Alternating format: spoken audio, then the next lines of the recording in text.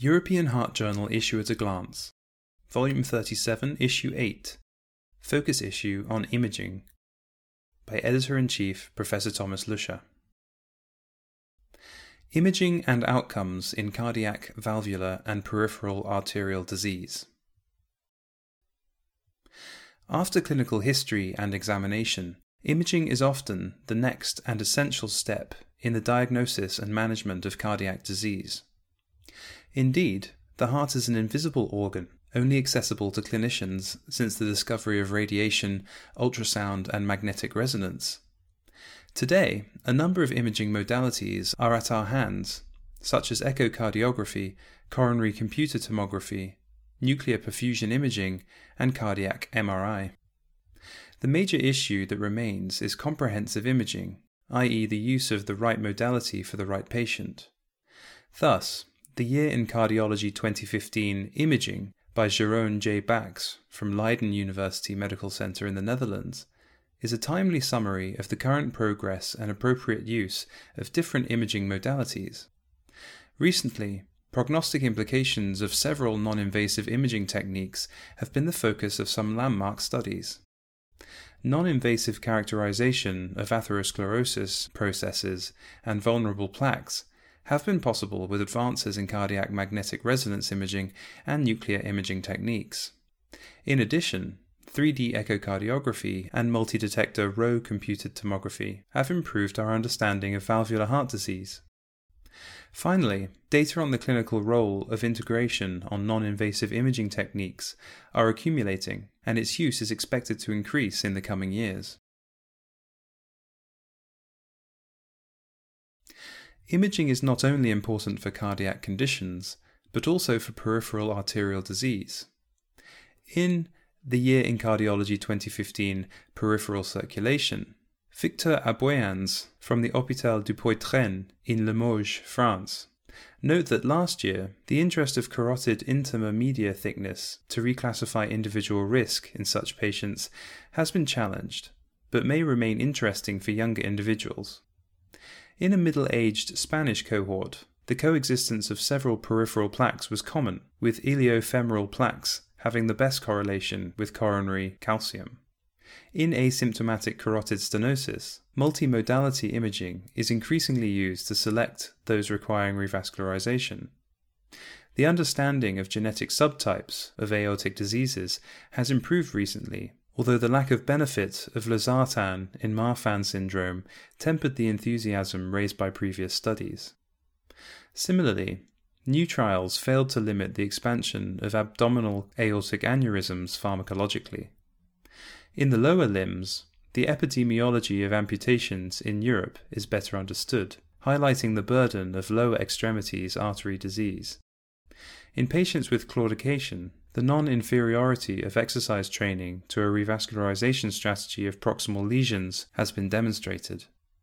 The public awareness of venous thromboembolic disease is low as compared to other cardiovascular conditions. High levels of D-dimers detected in a community-dwelling cohort are associated with increased risk of venous thromboembolic disease.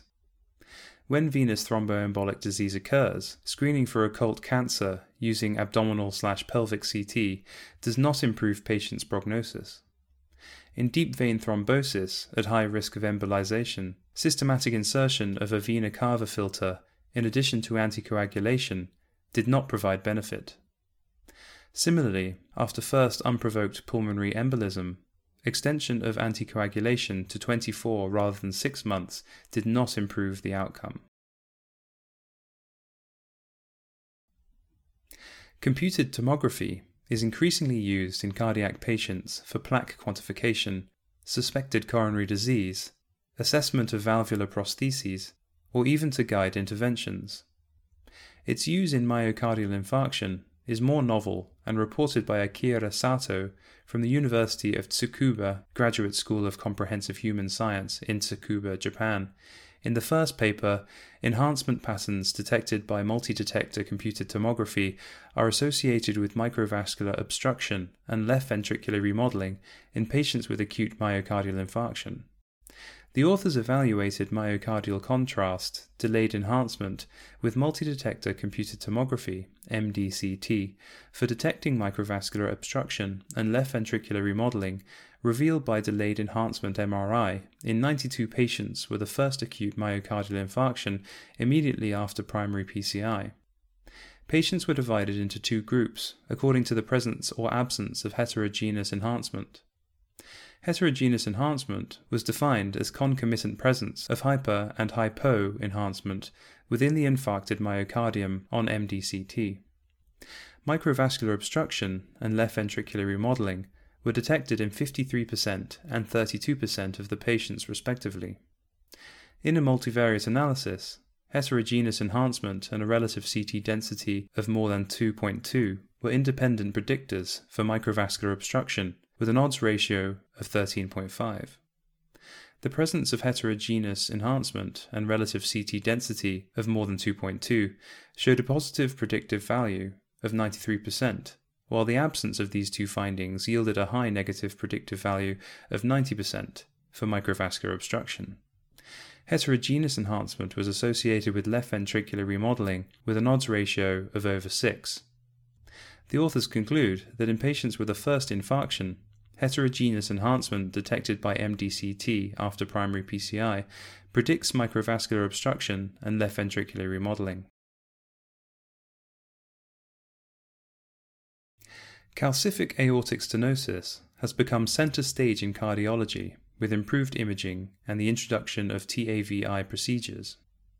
In the second paper, Sex-Related Differences in Calcific Aortic Stenosis, Correlating Clinical and Echocardiographic Characteristics and Computed Tomography Aortic Valve Calcium Score to Excised Aortic Valve Weight, Voyasile Tlopane Nkomo and colleagues from the Mayo Clinic in Rochester, Minnesota, examined sex-related differences and correlates of surgically excised aortic valve weight in 888 consecutive patients with pure aortic stenosis.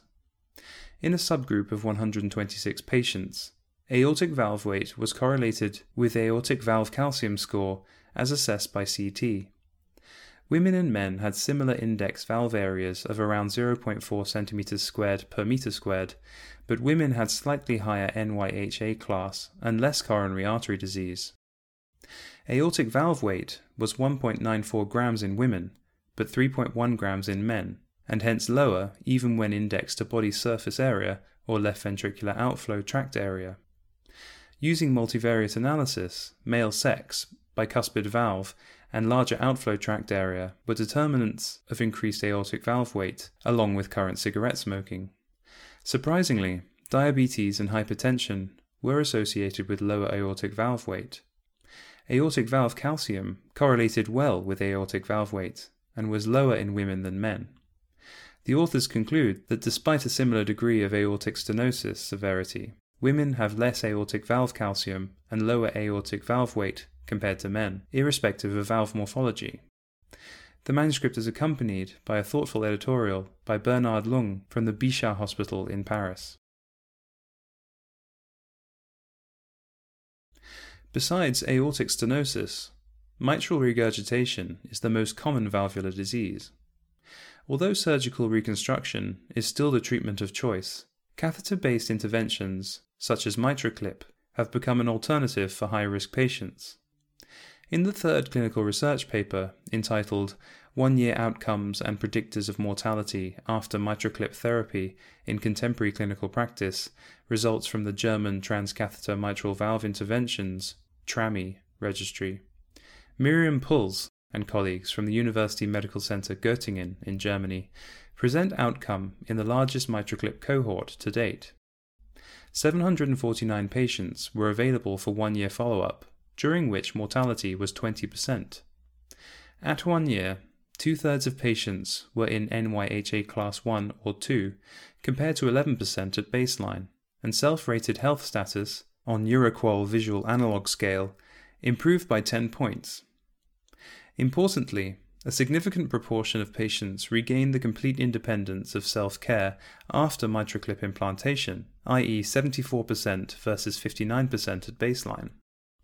Predictors of 1-year mortality were NYHA Class 4 with a hazard ratio of 1.6, anemia with 1 of 2.4, previous aortic valve intervention with 1 of 2.1, serum creatinine of more than or equal to 1.5 mg per deciliter with 1 of 1.8, peripheral artery disease with 1 of 2.1, left ventricular ejection fraction below 30% with 1 of 1.6, severe tricuspid regurgitation with 1 of 1.84, and procedural failure with 1 of 4.4. The authors conclude that treatment of significant mitral regurgitation with MitraClip resulted in clinical improvements in a high proportion of patients at 1 year. Procedural failure provided the highest risk of 1-year mortality. Mid-wall myocardial fibrosis on cardiac MRI is a marker of early ventricular decompensation and adverse outcomes in aortic stenosis. In the fourth clinical research paper entitled "A Clinical Risk Score of Myocardial Fibrosis Predicts Adverse Outcomes in Aortic Stenosis," Calvin Chin from the University of Edinburgh in the UK aimed to develop and validate a novel clinical score using variables associated with mid-wall fibrosis in 147 patients with a peak aortic velocity of 3.9 meters per second using MRI, and validated the score in 2 outcome cohorts of asymptomatic patients.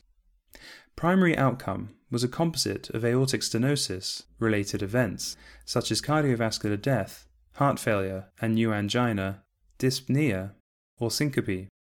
The final score consisted of age, gender, maximal velocity, high sensitivity troponin 1, and ECG strain. Patients in the outcome cohorts were classified according to the sensitivity and specificity of the score into low risk, i.e. less than 7%, intermediate risk, i.e. 7 to 57%, and high risk above 57%. In the internal outcome cohort, aortic stenosis-related events were more than 10-fold higher in high-risk patients than those at low risk. Similar findings were observed in the external outcome cohort. The authors therefore propose a clinical score that predicts adverse outcomes in asymptomatic patients with aortic stenosis and potentially identifies high-risk patients who may benefit from early valve replacement. The manuscript is accompanied by a critical editorial by Yao L. Cavalcante from the University of Pittsburgh in the USA. The editors hope that this issue of the European Heart Journal finds the interest of its readers.